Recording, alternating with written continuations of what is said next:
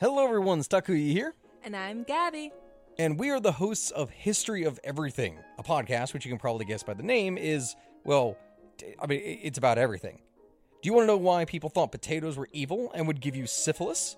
Are you curious about all the stories of the terrible and stupid ways that people have kicked the bucket over the years?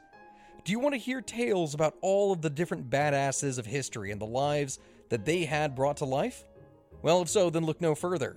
History of Everything is just the right podcast for you. It's available on Spotify, Pandora, and anywhere else that you get your podcast from. Join us for some fun and just see how weird and wacky history can be.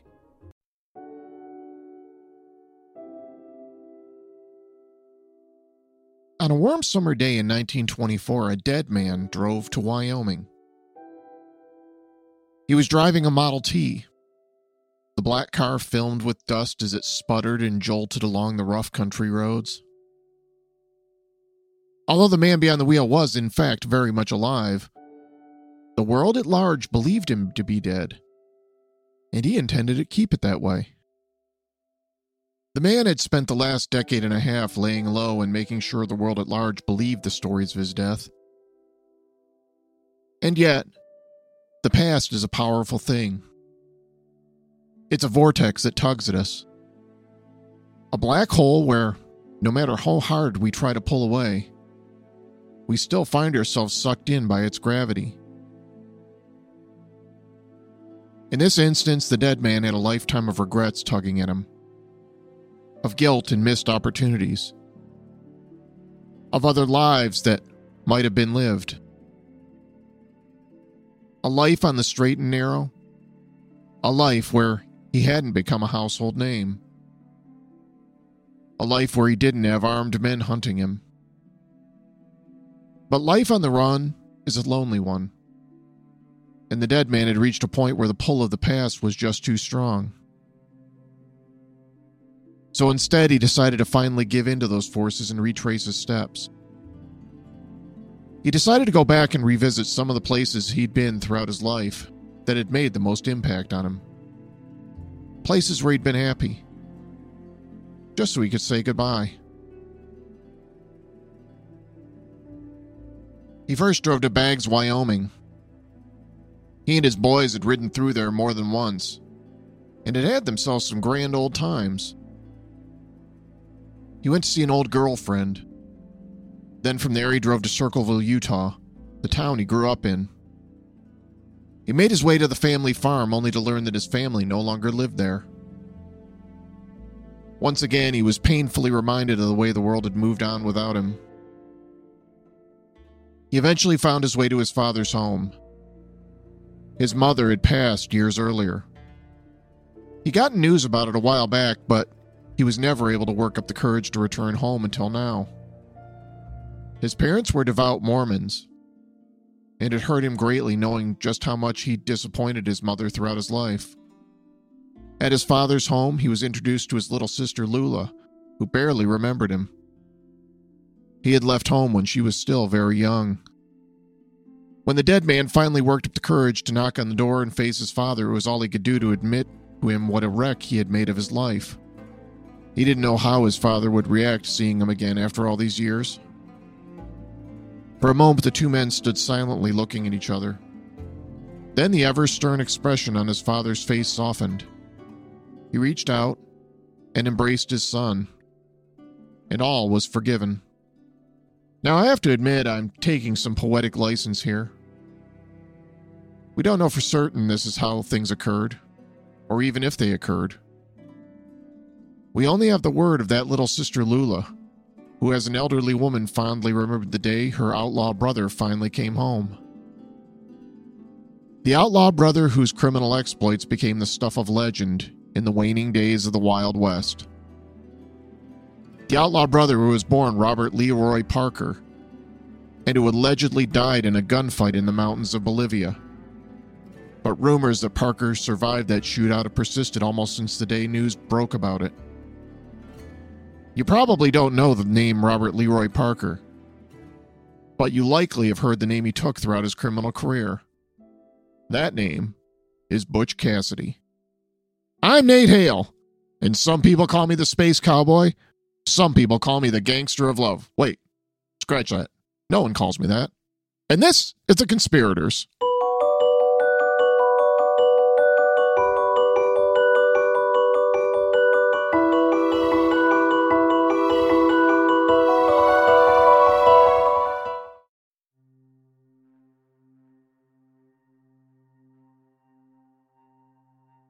In the wee hours of the morning on June 2nd, 1899, two men snuck their way along a desolate stretch of train tracks near Wilcox, Wyoming. The Overland Flyer was on its regular route, steaming toward a wooden trestle bridge, when the conductor spotted two men waving a lantern and signaling for them to stop the train. The train operators knew that this was often a signal that the track ahead was damaged, or perhaps the bridge was washed out.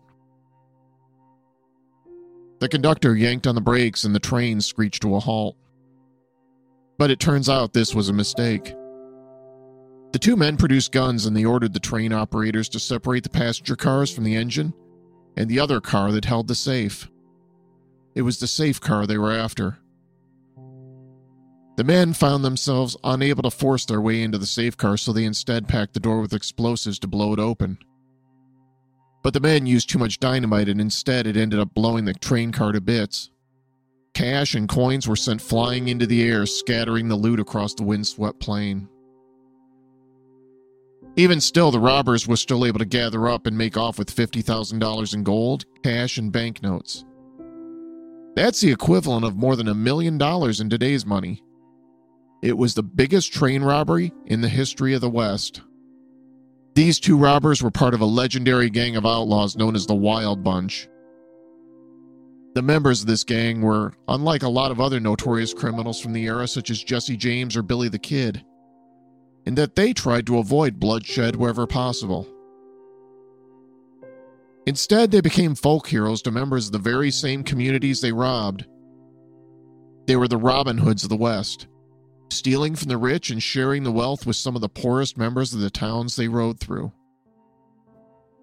The Wild Bunch owed all their success to the group's leader, a charismatic thief named Butch Cassidy, who gained a reputation as a different sort of outlaw.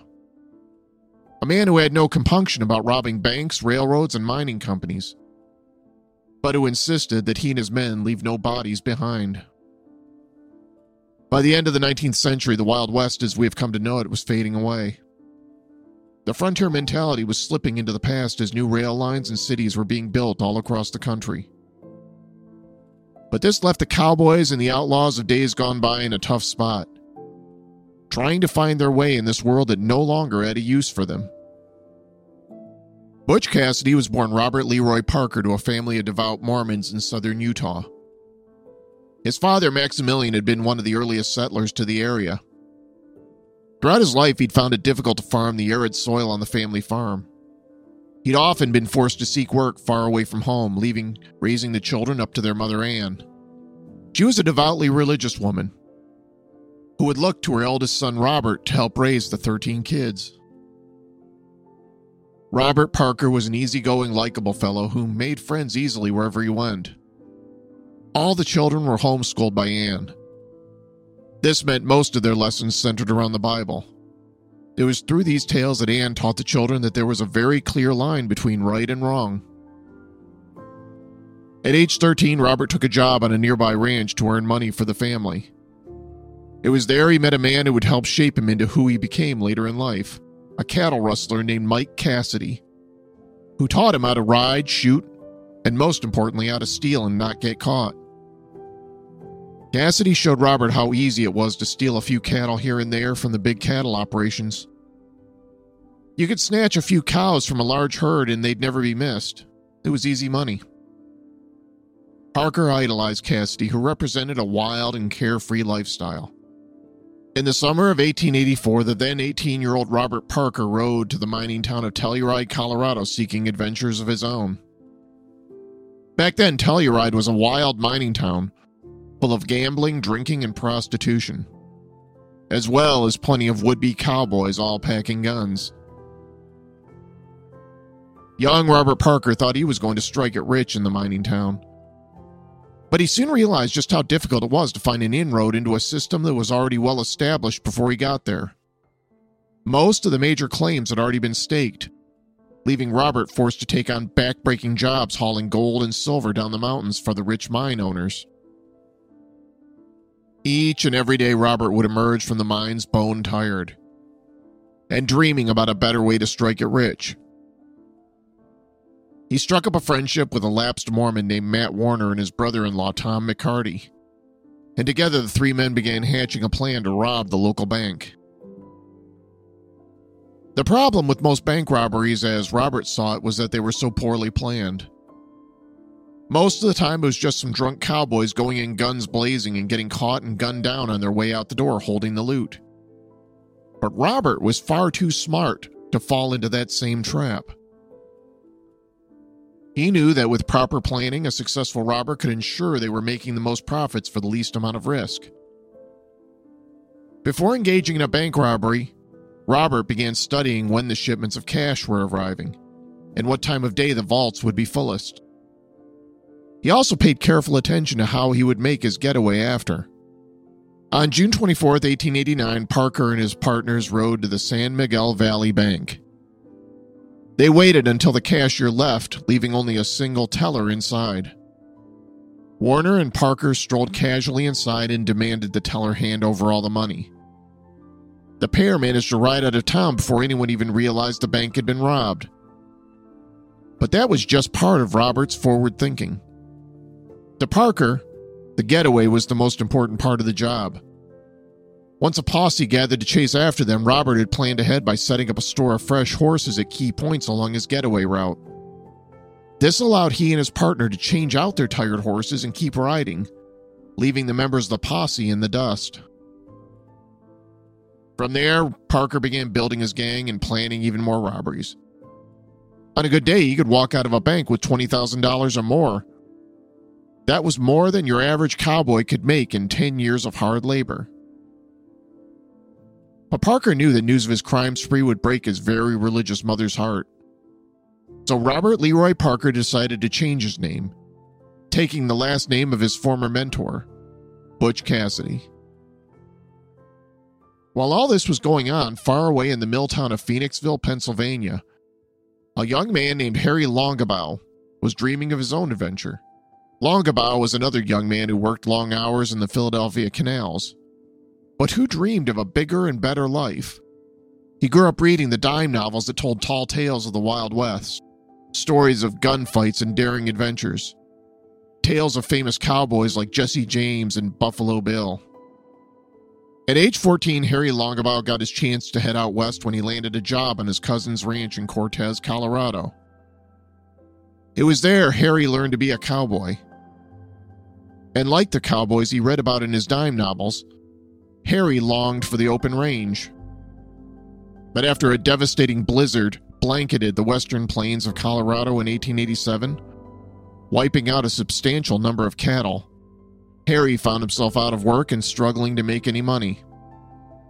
Harry Longabaugh turned to petty crime and would eventually land in jail for stealing a horse outside Sundance, Wyoming.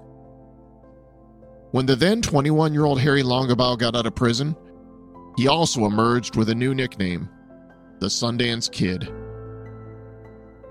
Sundance decided early on that robbing banks was too dangerous and that robbing trains could be a lot easier and more lucrative.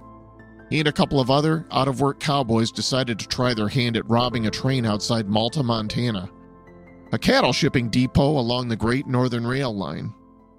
In the early morning hours of November 29, 1892, the Great Northern No. 23 pulled into the station in Malta. Sundance and his partners snuck onto the train under cover of darkness.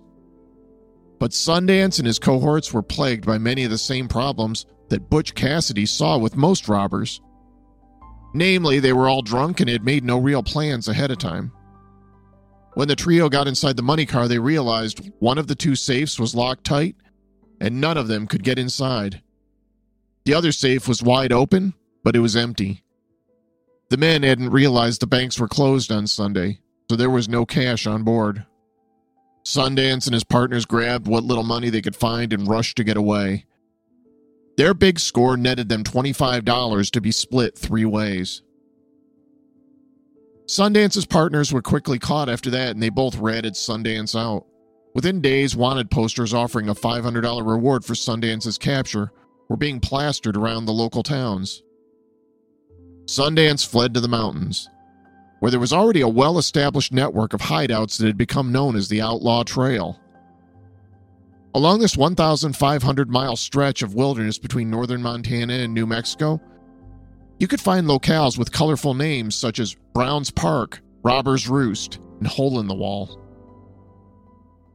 Sundance would eventually make his way to Brown's Park, and it was here that he joined up with Butch Cassidy's gang, a gang that had come to be known as the Wild Bunch. Butch and Sundance became fast friends, even though they seemed on the surface to be direct opposites. Whereas Butch Cassidy was gregarious and outgoing, Sundance was much quieter and more serious. But Butch came to see Sundance as a kindred spirit, as well as someone he could trust and plan robberies with. Pretty soon, the Wild Bunch had grown to more than 20 members.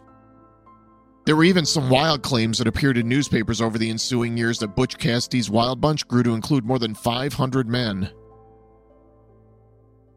They mostly targeted banks and mining companies throughout the West. They also made a particular point of making friends with a lot of the locals throughout the very same communities they robbed. Many local residents began to see Butch and his Wild Bunch as Robin Hood figures. Butch and the gang might stop for a night at a local widow's home and leave her some money to help pay her mortgage for the month. In return, many locals helped them out by providing them with warm meals and places to rest up, and sometimes even provided them with the fresh horses they needed to make their daring getaways. Another way that Butch Cassidy was different than a lot of other outlaws from the era was that he decided early on they didn't have to kill people. Murder would bring a different kind of heat down on them. He also knew he didn't want that sort of weight on his conscience. By 1889, the Wild Bunch was beginning to make headlines across the country. Newspapers were speaking of Butch Cassidy as the greatest criminal mastermind in the history of the West. Pretty soon it seemed like every major crime that occurred anywhere west of the Mississippi was being blamed on Butch Cassidy and the Wild Bunch. But all this notoriety was a double-edged sword. Many of the powerful railroad executives, bankers, and mining barons became determined to bring law and order to the West. Some of these wealthy magnates turned to the Pinkerton National Detective Agency for help. The Pinkerton Detective Agency was founded 50 years earlier by a Scottish immigrant named Alan Pinkerton. They were the nation's first organized private detective agency. In fact, the logo that featured the slogan, "We Never Sleep," along with a single unblinking eye, is where we get the term private eye from. Pinkerton perfected the use of undercover agents and informants for gathering information. Abraham Lincoln even employed the Pinkerton service to run spy operations during the Civil War.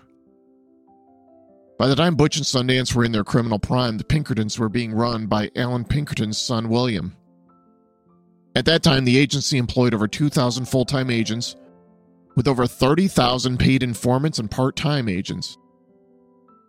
They employed a standing army that was larger than that of the United States government. The Pinkertons began focusing all their attention on tracking down Butch Cassidy and his Wild Bunch. They used cutting-edge technology for the day, like the telegraph, to send and receive vital information about the gang. Studious records were kept about the gang's movements and even included detailed records of physical descriptions and the backgrounds of various gang members. After Butch's men successfully robbed and blew up a Union Pacific train on June 2, 1899, the president of the rail line reached out to the Pinkertons to ensure such a robbery could never happen again. Within 24 hours, more than 100 armed Pinkerton detectives, sheriffs, and deputies were scouring the area near the train robbery looking for clues that would lead them to the Wild Bunch. One thing the Pinkertons did that was unique to trace the Wild Bunch was to track the serial numbers and the banknotes they stole. When those notes began being circulated in nearby towns, the Pinkerton detectives knew members of the Wild Bunch had been through there. The first member of the Wild Bunch the Pinkertons tracked down using this method was Lonnie Logan. He got caught exchanging some of the stolen loot at a bank in Montana. Logan soon found his hideout being surrounded by Pinkerton agents, who gunned him down as he tried to make his escape. As the Pinkertons began closing in on the gang, Butch and Sundance began to realize their days were numbered. Butch had himself a close call as he narrowly escaped being arrested while working as a cowboy in a New Mexico cattle ranch. when he was tipped off the Pinkertons were hot on his trail. Butch Cassidy knew that it was only a matter of time before they were caught. And yet Butch and his gang still decided to have a little fun together in Fort Worth, Texas, in the red light district known as Hell's Half Acre. It was here that Butch, Sundance, Harvey, Logan, and Ben, the tall Texan, decided to pose for one last photo together. They decked themselves out in fine clothes and posed like a group of real gentlemen for a portrait at a local studio. But the photographer made the mistake of hanging the photo in the shop window, and it wasn't long before someone recognized Butch and Sundance and informed the Pinkertons they had been there. Butch and Sundance came to realize there was nowhere left in the United States where they could be safe. So they instead decided to flee the country. They had heard that there were still parts of South America that were just as wild and free as the American West had once been. By February 1901, Butch and Sundance began making plans to board a steamer out of New York City that was bound for Argentina. Butch and Sundance traveled to New York in the company of a third member of their party, Sundance's girlfriend, Etta Place. Very little is known about Etta Place. It's not even 100% certain that was her real name. Some stories claim she was a schoolteacher. Other accounts say she was a prostitute. All we do know for certain is that Sundance was smitten with her, and for a time she became his constant companion. For a few days, the trio lived the high life in New York City, seeing the sights and pretending to be wealthy cattle barons from out west. On February 20th, 1901, the trio sailed out of New York Harbor. They left the rest of the wild bunch behind, although the gang continued to operate for a few more years. But things were never the same for them without their leader. Harry Logan committed suicide after being chased down following a robbery in Colorado. The tall Texan tried to rob a train but ended up being beaten to death by someone who got the drop on him. One by one, the members of the Wild Bunch were either arrested or killed. There are really many reasons to listen to our podcast, Big Picture Science. It's kind of a challenge to summarize them all, Molly. Okay, here's a reason to listen to our show, Big Picture Science, because you love to be surprised by science news.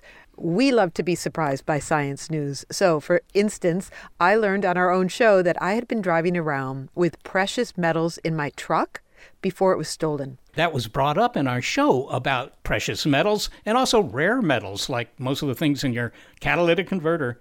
I was surprised to learn that we may begin naming heat waves like we do hurricanes. You know, prepare yourself for heat wave Lucifer. I don't think I can prepare myself for that. Look, we like surprising our listeners. We like surprising ourselves by reporting new developments in science and while asking the big picture questions about why they matter and how they will affect our lives today and in the future. Well, we can't affect lives in the past, right? Oh, I guess that's a point. So the podcast is called Big Picture Science, and you can hear it wherever you get your podcasts. We are the hosts. Seth is a scientist. I'm a science journalist, and we talk to people smarter than us. We hope you'll take a listen. 2 years after Butch and Sundance fled the United States, audiences were thrilled by Edwin Porter's film The Great Train Robbery, which was partially inspired by Butch and Sundance's exploits, and is often cited as one of the first motion pictures to show a complete story. Over the years, the legend of Butch and Sundance just grew and grew. Buffalo Bill Cody's Wild West show even began performing a recreation of one of the gang's train robberies.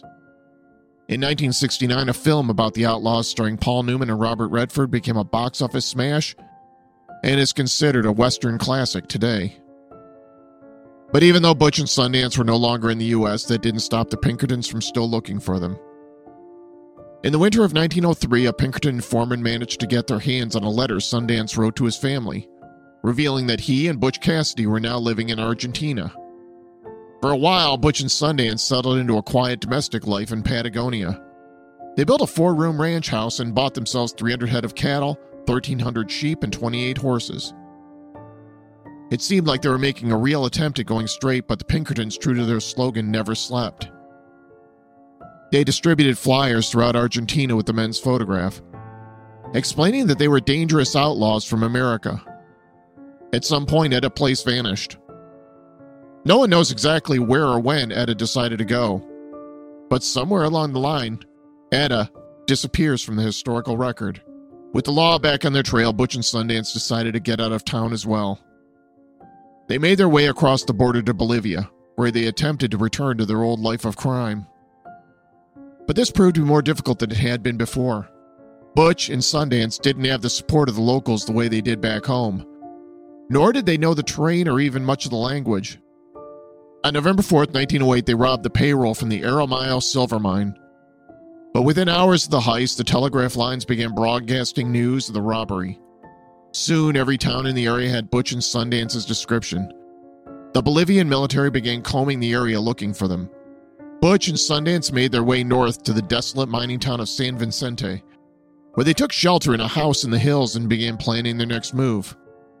But word that Butch and Sundance were around reached the town's mayor, and he informed the Bolivian military. Soldiers surrounded the house and opened fire. The official story goes that once the shooting was over, the soldiers found 2 gringos inside, both with bullet holes in their heads. It appeared to be a murder-suicide, with the man identified as Butch Cassidy first shooting Sundance, then turning the gun on himself. But is that what really happened? Almost as soon as the gun smoke cleared, rumors began to spread that the 2 gringos killed in the house in Bolivia were not Butch Cassidy and the Sundance Kid. Although descriptions of the 2 bodies bear some resemblance to Butch and Sundance, keep in mind, no photographs of the corpses were ever taken to provide proof. It's been reported that the 2 bodies were identified as Butch and Sundance by a mining engineer named Percy Siebert, who had actually employed the pair as mine security near La Paz. Percy Siebert actually became close friends with Butch and Sundance, and speculation has arisen ever since that perhaps he helped engineer the 2 outlaws' ultimate escape. Keep in mind, there is some circumstantial evidence that the 2 men killed in the house in San Vicente were actually Butch and Sundance. During the mine robbery that got the Bolivian military hot on their trail, Butch Cassidy and the Sundance Kid stole 15,000 Bolivianos and a mule that bore the mine's brand. That same mule was located just outside the house. But even still, stories persist that the Bolivian army may have caught the wrong 2 gringos. Even the Pinkerton Detective Agency wasn't convinced of their deaths. The Pinkertons kept diligent records of every move Butch and Sundance made throughout their criminal careers. And some Pinkerton documents dated in 1910, 2 years after the shootout in Bolivia, still indicate that Butch and Sundance were alive and kicking. Little is known about what, if anything, might have happened to Harry Longabaugh, the Sundance Kid, following the shootout. But stories abound about Butch Cassidy's exploits following his alleged death. John McPhee's book, Annals of the Former World, repeats a story Dr. Francis Smith told to geologist David Love in the 1930s. Smith claimed that he had encountered Butch Cassidy years after his supposed death. Smith said that Cassidy had his face altered by a surgeon in Paris, and that as evidence of his identity, he showed the man the scars from an old bullet wound he had treated years earlier. In 1977, researcher Larry Pointer caused a sensation when he published a book titled In Search of Butch Cassidy, in which he made the bold claim that Butch survived the shootout and moved to Spokane, Washington, where he became a machinist and changed his name to William T. Phillips. That man died quietly in 1937. But he left behind a manuscript he'd written titled Bandit Invincible, about the life and crimes of Butch Cassidy. But researchers like Pointer, who read the manuscript, began to speculate that the details within were a little too knowledgeable and contained information that only Butch Cassidy himself would have known. Although in later years Pointer recanted his earlier claims and instead began to say that William T. Phillips was actually William T. Wilcox, an old friend and former gang member of Butch. But even still, there remain some researchers today who believe Phillips really was Butch Cassidy. A former girlfriend of Butch's named Josie Bennett claimed Butch came to visit her in the 1920s after hiding out for several years in South America. She also claimed that Butch died in Johnny, Nevada sometime in the 1930s or 40s. In 1975, Butch's now elderly sister, Lula Parker Bettinson, published a book with writer Dora Flack titled Butch Cassidy, My Brother, that claims Butch returned to his hometown in Circleville, Utah in 1925, and then again several times more after that. In 1978, the television show In Search Of interviewed residents of Baggs, Wyoming, a popular destination for Butch and his wild bunch, who claimed that Butch Cassidy stopped by for a visit to his old stomping grounds back in 1924. It was also claimed that Butch drove through in a Model T Ford that he then drove to Circleville, where he reconnected with his family. According to Lula Bettinson, her older brother lived in the Northwest for several more years until his death in 1937. She claimed that his family decided to conceal the location where Butch was buried.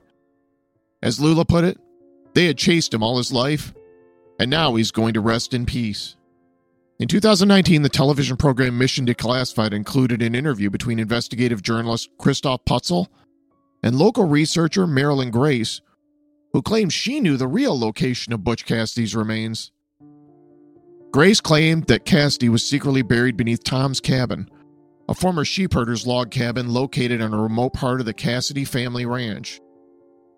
A couple of locals were interviewed who described one day when the family gathered near the cabin in funeral-like clothing. Grace said that cadaver dogs led a search crew to the cabin where 2 bones were later uncovered. These were later identified as a human spinal bone and a toe bone. Although DNA tests were later able to determine that the bones came from a human being, one other story claims that these 2 bones were accidentally left behind after the Parker family secretly moved Butch's remains to another burial location. Yet another account that further deepens the mystery comes to us from husband and wife researchers Daniel Buck and Ann Meadows, who scoured records throughout South America hoping to track down the whereabouts of Butch Cassidy and the Sundance Kid's remains. After the 2 gringos shot and killed themselves, their remains were buried in an unmarked grave. Buck and Meadows enlisted the aid of renowned forensic anthropologist Clyde Snow, who had conclusively identified the remains of Nazi war criminal Joseph Mengele. He received permission from the Bolivian government to unearth the purported grave where the 2 gringos were buried. He was led to the location by an elderly villager from San Vicente, whose father had reportedly witnessed the shootout. In 1991, a skeleton of one man was dug up along with a piece of a skull from another. Snow conducted a detailed forensic analysis and comparison of the DNA to relatives of Butch and Sundance, but there was no match. The skeleton was instead likely to be that of a German miner named Gustav Zimmer, who had worked in the area. It's possible that the remains of Butch Cassidy and the Sundance Kid remain buried elsewhere in the San Vicente Cemetery. Or it's possible they were never buried there at all, and both lived to a ripe old age. Following news of Butch and Sundance's alleged deaths, the Washington Post published an article in which they declared that the Wild Bunch had disappeared with the march of civilization. For many people, it remains inconceivable that these 2 legendary outlaws could have reached the end of the Outlaw Trail, because the death of Butch and Sundance marks the end of an era. Their deaths came at the tail end of the romantic visions of the Wild West. Gone were the days of the cowboys in the open range, of outlaws and bank robbers, and so much of what we think of as the West that was. And once Butch Cassidy and the Sundance Kid were gone, so too did the West die with them. The Conspirators is written and produced by me, Nate Hale, an entirely fictional identity. Thanks so much for listening. I have some new Patreon supporters to thank. Thank you to Sarah Edwin, Chris, and Tom for signing up and helping support the show. You're all amazing. Just a reminder that patrons of the show get access to all sorts of nifty bonuses, including stickers, magnets, t-shirts, and our ever-growing library of bonus mini-episodes. In fact, I'll have a new bonus episode ready to go very soon. If you're interested in becoming a patron to the show, I'll put a link in the show notes. Another great way you can help support the show is to subscribe, rate, and review us on Apple Podcasts. Each one of your ratings and reviews helps boost us in Apple's magical algorithms and helps spread the good word to more people. It's like a pyramid scheme, only a lot less sketchy. If you're not on Apple, not to worry, you can also find us in most of the places you get your podcasts, including Stitcher and Spotify. We also have a website, theconspiratorspodcast.com, where you can listen to our entire back catalog of shows. Elsewhere, I invite you to follow us along on social media. You can find us on Twitter, Instagram, and our Facebook page. You can even drop us an old-fashioned email at theconspiratorspodcast@gmail.com and let us know how we're doing. I love to hear from you. Thanks again for listening, and I hope you'll join us again next time.